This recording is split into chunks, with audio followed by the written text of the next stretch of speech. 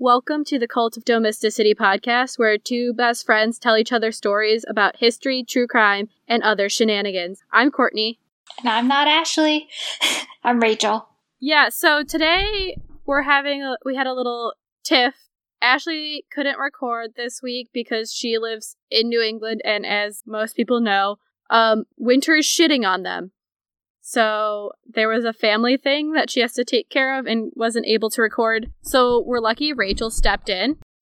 And Rachel and I were roommates. It was a lot of fun for me and her. Sure. I only locked if you consider being squished fun and getting locked out on the patio fun. I only did that once. You did it more than once. I have a whole video. I only took pictures of it once. I locked you in your own room, which was funny because you weren't actually locked in there. Because it wasn't my brightest moment. Yeah. So Ashley's topic will be next week when hopefully she's back. Though apparently they're getting more snow. So everyone just send happy thoughts to New England that it'll warm up. And a little here too. Yeah.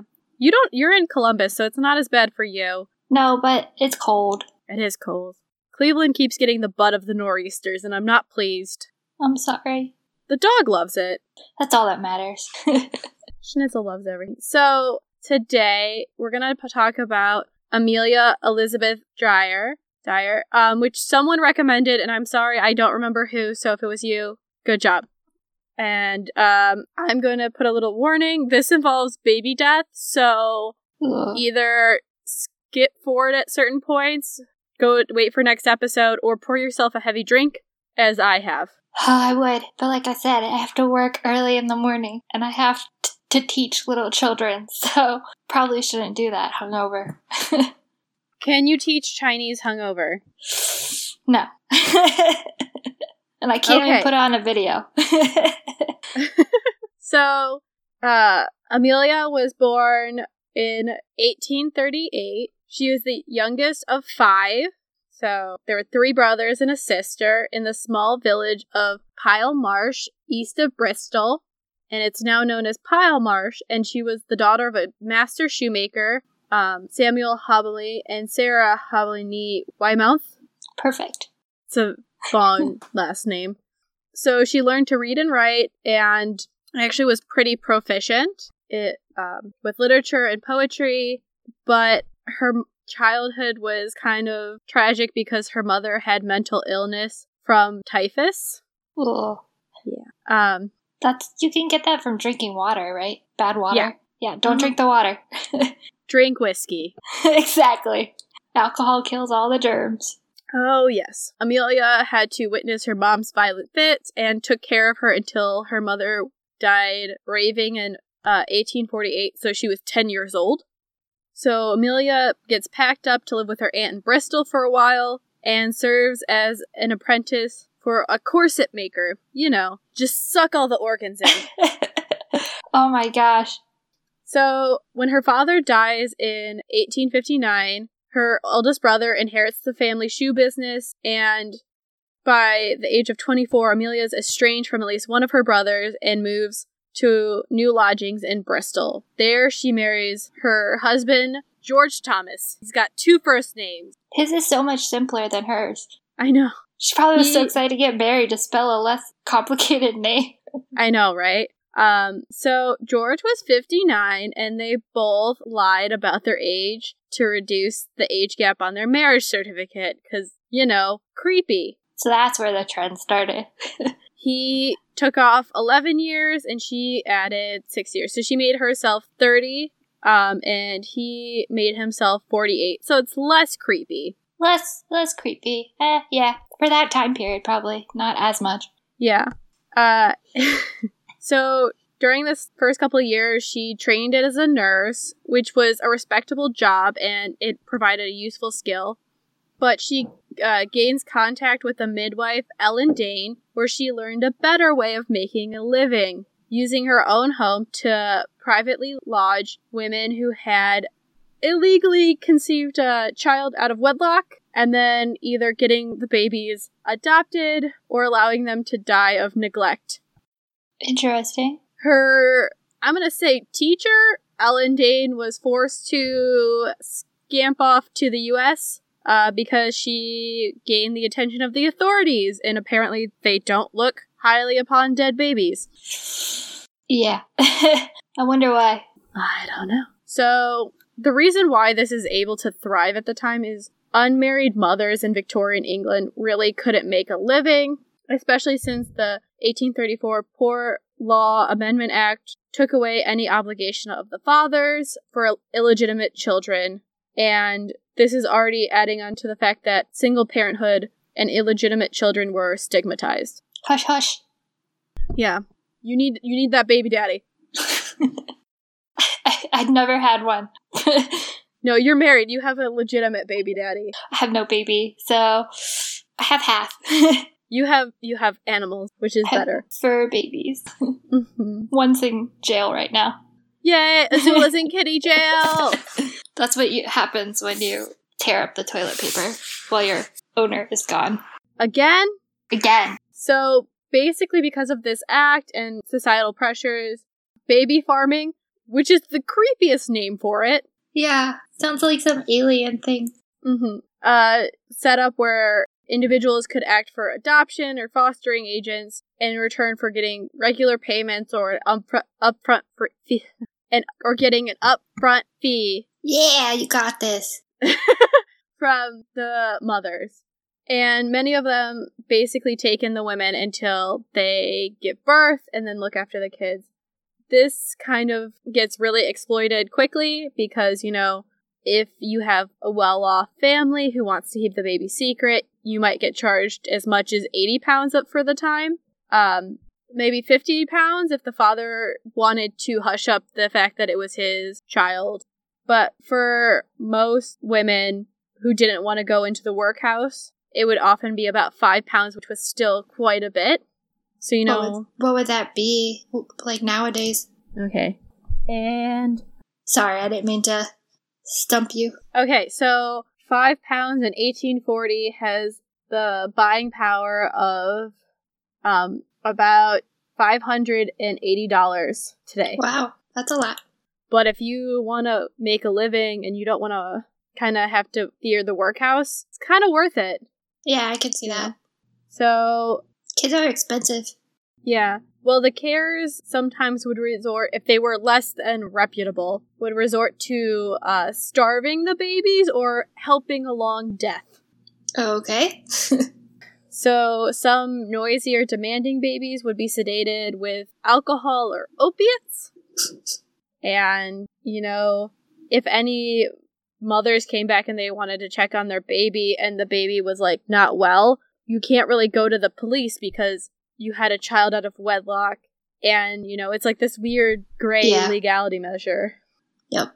And at the time, most authorities had trouble tracking missing children as is. So this is what Amelia now gets herself into, because she leaves nursing with the birth of her daughter, Ellen Thomas, and especially because in 1869, her husband, George Thomas, died, and, she's got to eat, she's got to feed her kid. Yep. So the way Amelia would run her baby farming business would be take in the mother, who she would advertise to nurse, adopt the baby in return for a one-off payment that was pretty hefty, and adequate clothing for the child. So the mom's like, okay, it seems like a good deal. She wants clothing, so she's obviously not gonna kill the baby. Mm-hmm. So she goes and meets with the clients. She's like, don't worry, I'm a wife, and I have my own child. I have a good home. Everything will be great. Your child will be happy with me. That sounds misleading.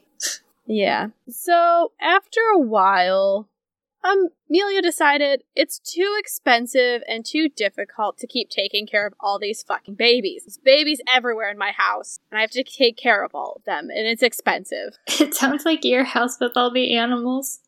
A little bit, but we're down to 4, so it's good. Whoa.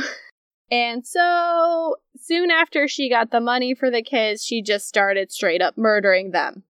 And was making a hefty dividend on that. She was I don't even know. So when Dyer would result the attention of the police, The first time was in 1879. A doctor got really suspicious, like, hey, there's a lot of dead babies in this woman's care, so I should probably contact the police and be like, hey, this is really hella suspicious. How did he find them? Did she bring them to him? Well, you have to... Well, yeah, because she had to certify that they were dead. Okay. So she kept calling the doctor, be like, hey, another dead baby. Don't know what's happening. No idea. Dying. It must be something. Yeah. So, what do you think she got convicted of? Fraud. No. She got convicted for 6 months hard labor for neglect. Okay, I was gonna say I would have guessed murder, but based on your question, probably not the case. But neglect is a close second to murdering people. Yeah. Oh yeah. So this pretty much hardens her mentally. I mean, she's a little nuts after she gets out. But everyone's like, that's a pretty fucking light sentence for killing a bunch of babies. That's exactly what they said, too. Oh, direct in the quote. Newspaper. It's pretty light. London Yes. Times. Woman gets pretty light sentence for killing a ton of fucking babies. So she gets out of her hard labor, and she's like, I'm gonna go back to nursing. I can make a living as this. So, however, she kind of was still mentally fucked up from the hard labor and kept going in and out of mental hospitals because of the instability, and she was a little suicidal, but probably should have made better life decisions. Yeah, she always tended to go into mental institutions when it was convenient, say the insanity plea. Well, it was more like the cops were getting suspicious, so she's like, I'm insane. Yeah. Which, I mean, I'm sure she probably had some other issues, but it just, it kept lining up every time they were getting, ton of dead babies. Like, oh, I'm mad. And she knew how to work the system because she was a nurse. She could get a comfortable life in there. Also, she was definitely an alcoholic and a drug addict because, alcohol and opium at the time were very popular. No, I know one country that learned that the hard way. Yeah. So that probably didn't really help her mental state. Nope. And then there was one case in 1890 where Amelia was caring for the illegitimate baby of a governess, and when she returns the child, the governess is like, I don't think this is my baby. And so she strips the baby down because it had a birthmark on one of its hips, and it wasn't her baby. Dun dun dun. Switched at birth. Weird. So... again, Amelia has a mental breakdown. And I'm all like, if you have a normal mental breakdown, fine. But this woman knew how to con the system. Yeah, it seemed to, like you said, be a little too predictive. Yeah, especially because at one point she drank 2 bottles of laudanum, which is opium liquid form, in an attempt to commit suicide, but she had such a opium tolerance that it didn't do anything. Ooh, that's not good. Yeah. So when she gets back to baby farming, because it's always what she goes back to. Solid job. It's a solid job. Security. People are going to have illegitimate children. They're going to need to farm those babies. Yep. I shouldn't be making jokes. I'm sure most of them didn't. I'm sure most of them didn't die. Hopefully, yeah. They were either... Just most of them in her care. So long as they weren't in her care, they survived. Oh, we'll find out about that at the end. So... Amelia's like, you know what got me caught every time? I keep using doctors for death certificates, so I should stop using that. So no more doctors checking in on the baby. Got it. So is she then going to forge her own? We'll see what she does. So Amelia, basically to get rid of police attention, kept changing addresses, getting new businesses, and having a bunch of aliases. So she's basically trying to be Carmen Sandiego, but in a horrible way. Thank goodness she didn't have to forward her mail every time. Can you imagine? To be like, we don't know where to send this. Come get your mail. Oh my god, the police just follow her forwarding addresses like, damn it, she moved again! Oh. So she has another breakdown in 1893 because, cops are after her. at the Wells Mental Asylum, but she had a very disagreeable experience at the asylum and says, not again. That's the last one she was in.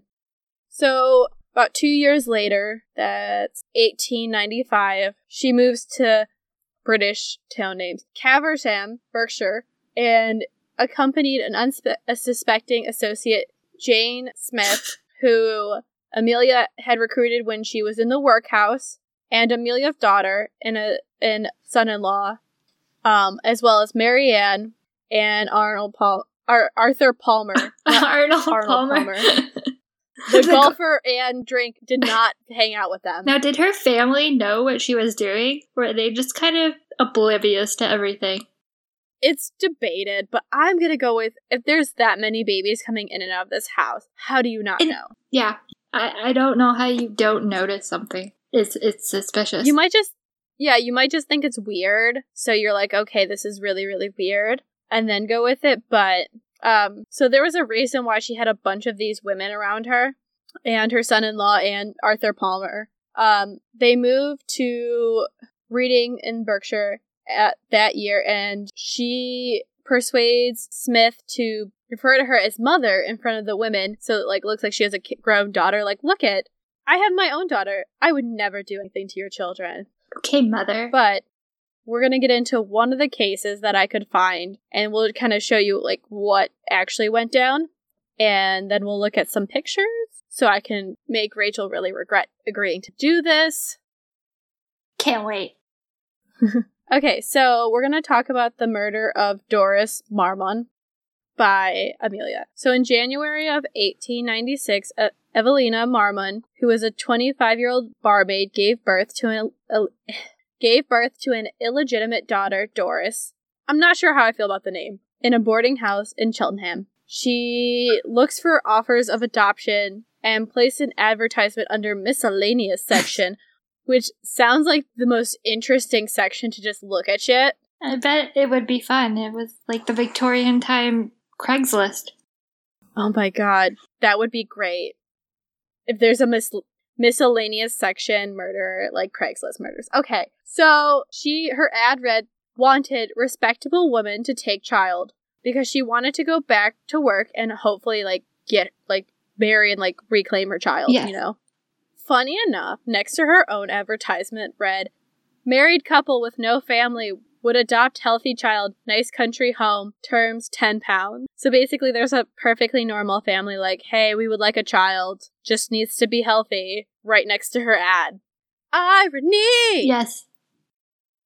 So Miss Harding responded to the ad, and she received a response, and they meet in Reading, because she was like, I would love Dyer, who's posing as Miss Harding, said, I would be glad to have a little dear baby girl, one I could bring up and call my own. We are plain, homely people in fairly good circumstances. I don't want a child for money's sake, but for company and home comfort. Myself and my husband are dearly fond of children, and I have no children of my own. A child with me will have a good home and a mother's love. Aww.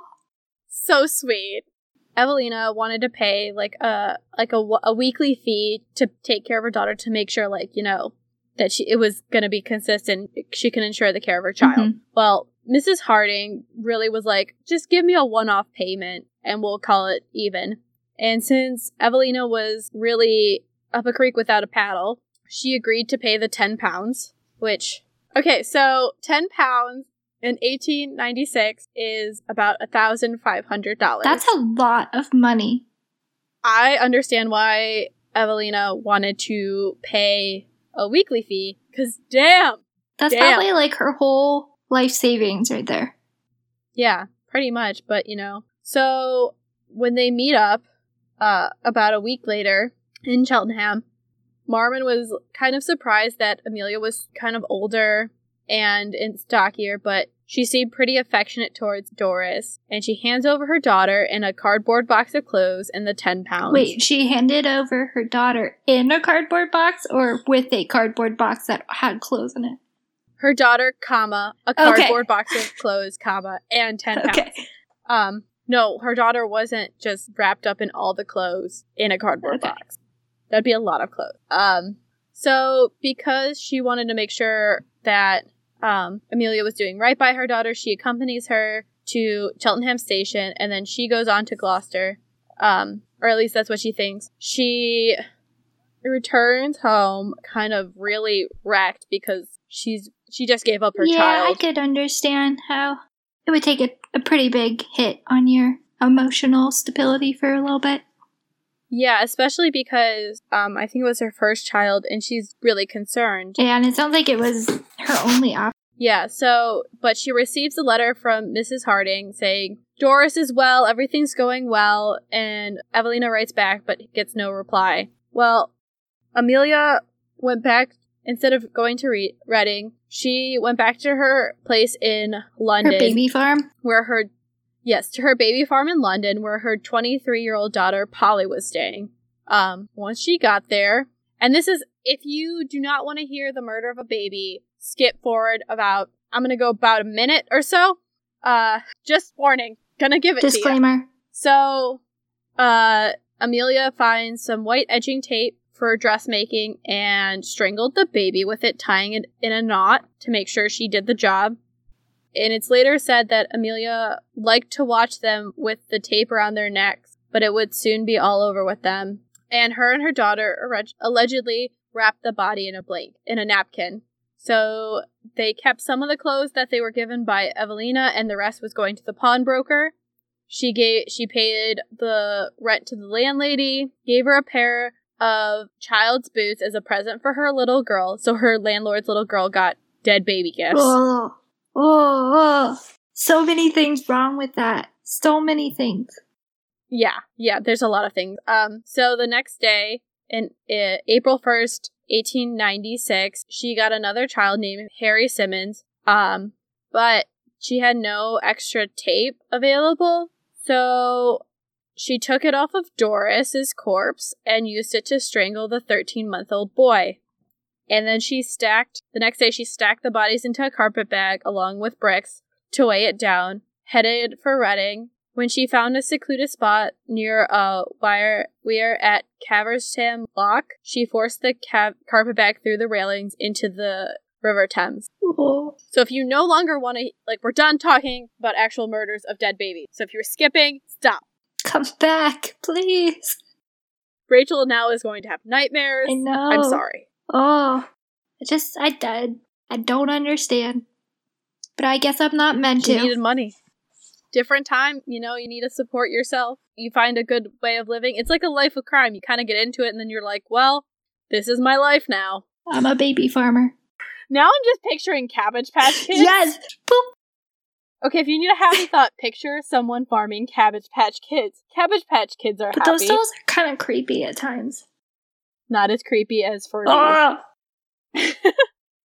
Okay, so on March 30th, 1896, there was a package found on the Thames at Reading by a bargeman, and it contained a body of a baby girl who was later identified as Helena Fry. So a small detective force is like, we gotta figure out why there's a dead baby in the river. It's not her mail being forward.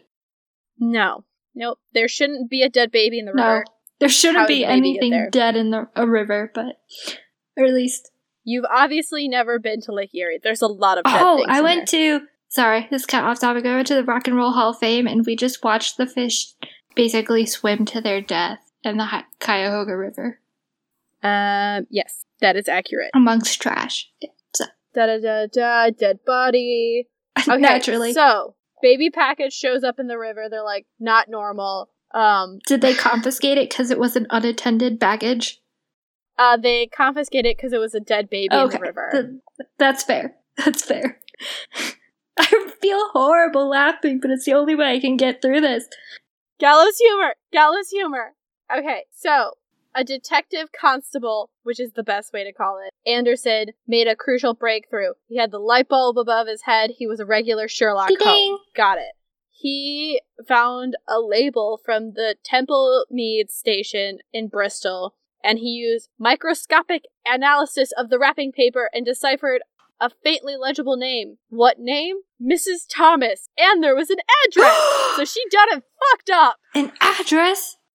an address! How current was it? Oh, this name of Mrs. Thomas and an address didn't lead the police to Amelia, but they could find her, but they were like, I can't say it's definitely her who put the baby in the river.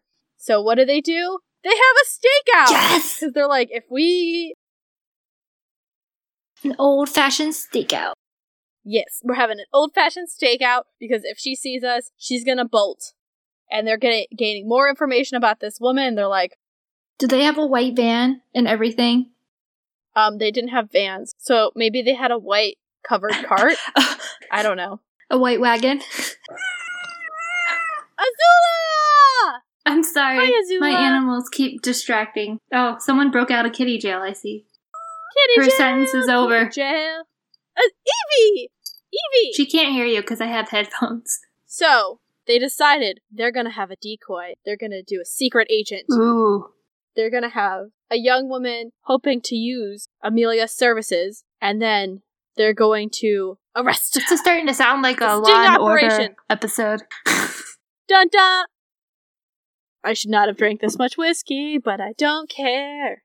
I knew this episode was going to be bad, so I used a heavy pour. You know, you do what you have to do. So she opens the door expecting a new client, but instead they're detectives. I'm gonna just assume it's Ice-T and Detective Stabler. Yes! Because it's a sexist world at this time, guys. And I just want it to be Ice-T and Detective Stabler. Now, did they announce themselves as detectives? Because I feel like that would defeat the purpose of going undercover. I have no idea. So on April 3rd, they raid her house. Ice-T and Detective Stabler walk in the door and they're like, it smells like death. It smells like death in here. Definitely the smell of death. Good observation. Good observation. Ice-T, do you smell death? Yes, Detective Stabler, I smell death. Spot on. Thank you. I do a great Ice-T. Anyways. Keep going. Okay. So, they found no human remains, but lots of other evidence. Like, the white tape for dressmaking. I thought she ran out of it. She got more, I guess. I don't know. She went to Michael's. She said it was her signature, babies with a white bow around their neck. It's just a little too tight.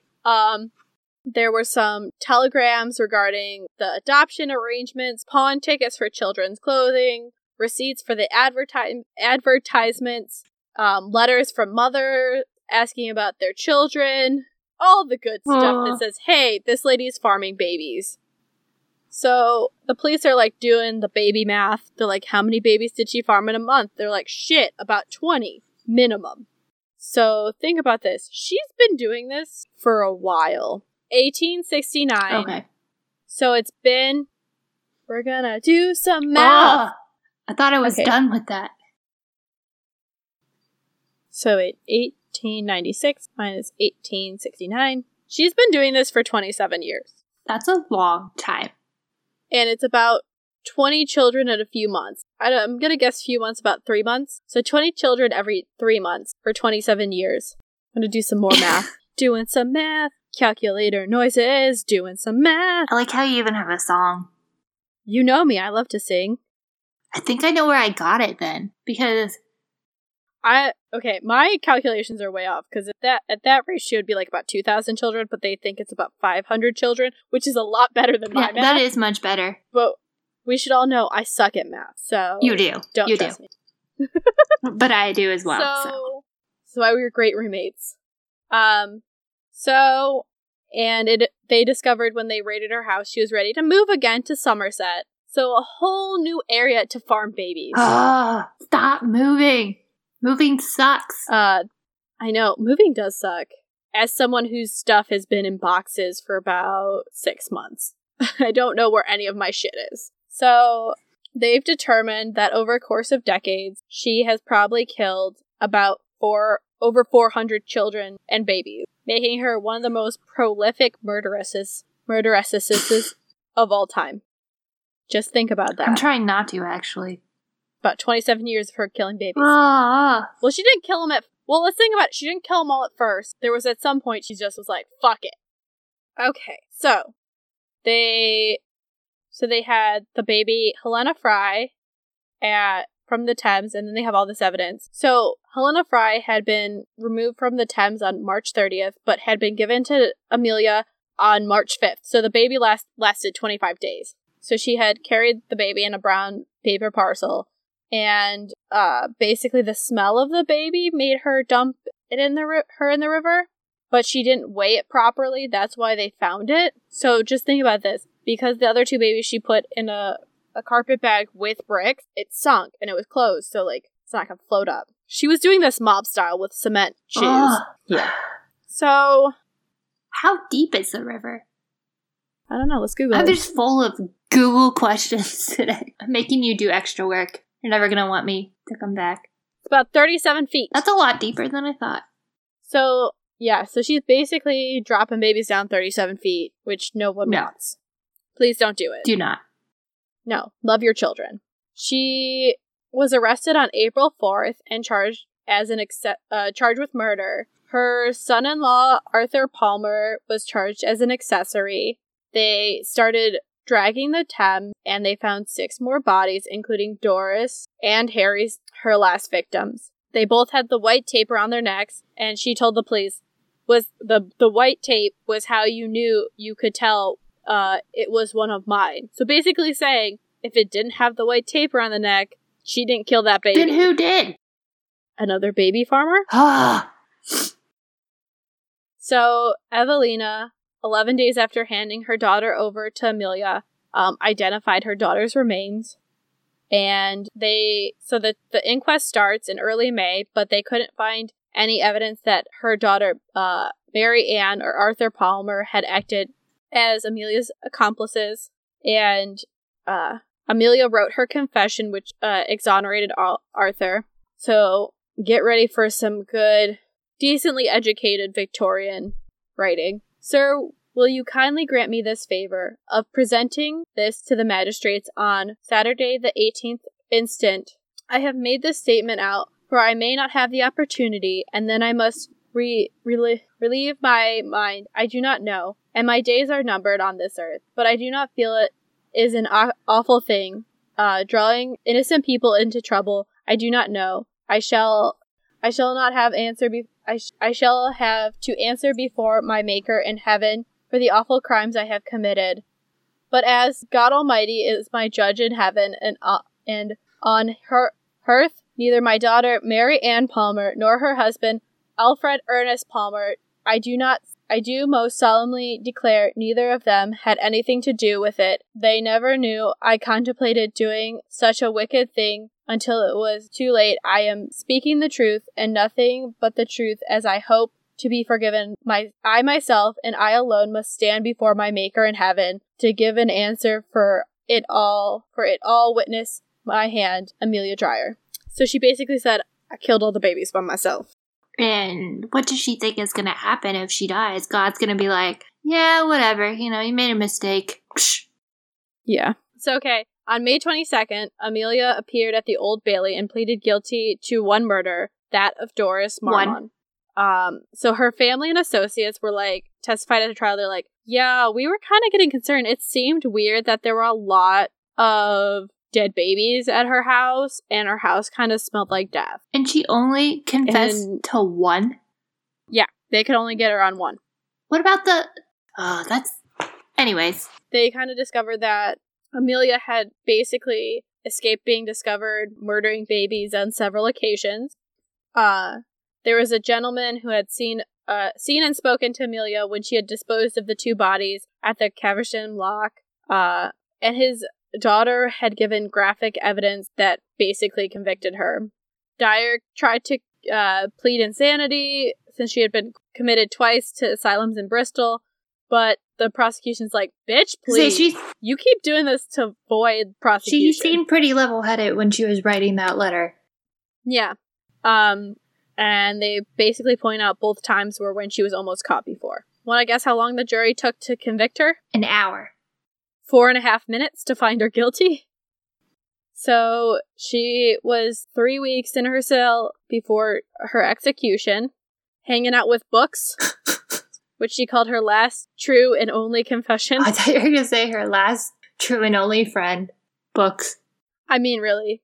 So she was subpoenaed to appear as a witness in her daughter Polly's trial for murder, which was a week after her execution. But since she was already legally dead once sentenced, they were like, yeah, no, that evidence is inadmissible. So, fuck She's no. dead. She's gone. She's gonna be dead at the time, so we're not gonna postpone her death. Amelia received good news on the eve of her execution that the charges against Polly had been dropped. She was hung by James Billington at Newgate Prison Wednesday, June 10th, 1896. And her last words were, "I have nothing to say." So profound. Yeah. So the scandal that was caused by the Dyer case caused her to be known as the Ogress of Reading, and she got a ballad named after her, or made up after her. Do you want to hear it? If it's going to be in your beautiful singing voice. I'll have to sing, okay. The old baby farmer, the wretched Mrs. Dyer, at the Old Bailey her wages is paid, and a long time ago we'd a made a big fryer, and roasted so nicely that wicked old jade. That wicked old what? Jade. So... I'm shocked it didn't become like a kid's nursery rhyme or something. Oh, like Marianne Cotton? Yeah. Yeah, no, it probably was. Kids were probably singing this in the street. And being sung in bars, like... Because that's what kids do. As a result, adoption and of other cases, adoption laws were stricter and gave local authorities power to police baby farms to stamp out abuse. And shockingly, it didn't stop because, you know, they didn't deal with the problem about it, why it was happening. About 2 years after Amelia's execution, so that's 1898, railway workers were inspecting carriages at Newton Abbot in Devon, and they found a parcel. What was in the parcel, you ask? A dead baby. Why a dead baby? No, a live baby. Oh, that's good. It was a 3-week-old girl, who was cold and wet but alive, and the daughter of a widow, Jane Hill, had given her baby to a Mrs. Stewart for £12. She had picked the baby up at Plymouth and apparently dumped her on the next train. The rumor went around that that Mrs. Stewart was Polly, the daughter of Amelia Dyer. So, just to prove to you that this isn't a, like, standalone case, like, it seems really bad, but there were at least 6 baby farmers hanged in England, 1 in Scotland and 1 in Wales over 40 years from 1870 to 1909. So the first one was Margaret Waters, who was 35, hung in Surrey on the 11th of October 1870 for the murder of 1 child. Anne Tooke, who was 40, hung in Exeter on the 11th of August 1879. She was executed for the murder of 1 child, for a 6-month-old child. Jessie King, 27, was hung at Carlton Prison in Edinburgh the 11th of March 1889 for murdering of 1 child who she strangled and buried in her cellar. There was Amelia, and then Ida Chard Williams, 24, who was hanged at Newgate Prison in London by, again, James Billington, 6th of March, 1900. She was actually the last woman hanged at Newgate. Then we have Annie Walters and Amelia Satch, who are called the Finchley Baby Farmers. They became the first women to be hung at London's new women's prison at Holloway, the 3rd of February, 1903. Then you have Rhoda Williams, another Rhoda, who is 44, known as Leslie James, who was hung at Cardiff Prison the 14th of August, 1907, for the murder of a 1-day-old girl. So it's not a singular problem, it's a societal problem that I think we've dealt with, but yeah. I'm sorry, Rachel. Can I come back for a happier one where they all live? Yeah.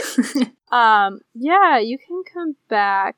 And we'll let you tell a story then, because I know you have one that's pretty good. So I hope. We'll see. There's I have to warn you, I think there's some dead babies in that one too. Why so many dead babies? Because those dead babies were trying to take over the throne.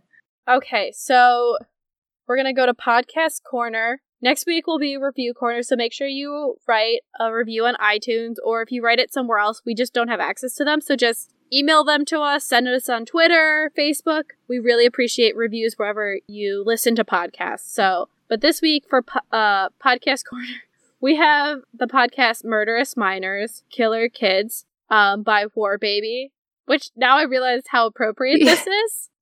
And I'm really sorry. But War Baby does an excellent job on doing a really well-researched case. And don't worry, there normally isn't graphic detail on dead children. They're normally just the children who kill. So listen to her promo. This is Murderous Minors, Killer Kids, bringing you the frightening and truly insane tales of children with the thirst to kill.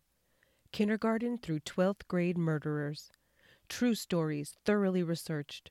Join us weekly for new tales of parents' worst nightmares on Murderous Minors, Killer Kids. Okay, so now that you're all excited to go listen to Murderous Minors, I'm going to close us out. So thank you for listening to The Cult of Domesticity. We are available on Apple Podcasts, Google Play, Chorus, Spotify, and Podbean. If we're not on your preferred app, first of all, how are you listening? Second of all, just email us so we can get on whatever app you want us to be Psychic wavelengths. Telekinesis. Mm-hmm. Yeah, we'll psychically send it to you. And remember to rate, review, and subscribe on iTunes or wherever you listen to help spread the word. Just, force your friends to listen. That's what I do. And don't forget to check us out on Facebook and Twitter at Domestic Podcast or at The Cult of Domesticity on Instagram. This is also in the show notes, so if you're confused. We have there the episode tip-off, recipe of the week, and additional information about the week's topics. So pictures, fun quotes. If you would like to suggest a recipe or a topic and get a shout out, email us at domesticpodcast@gmail.com. We also now have merch. So check out our social medias or go to threadless.com and search for The Cult of Domesticity. Some really awesome t-shirts, mugs, phone cases, all sorts of stuff on there. So Rachel, high five. High five.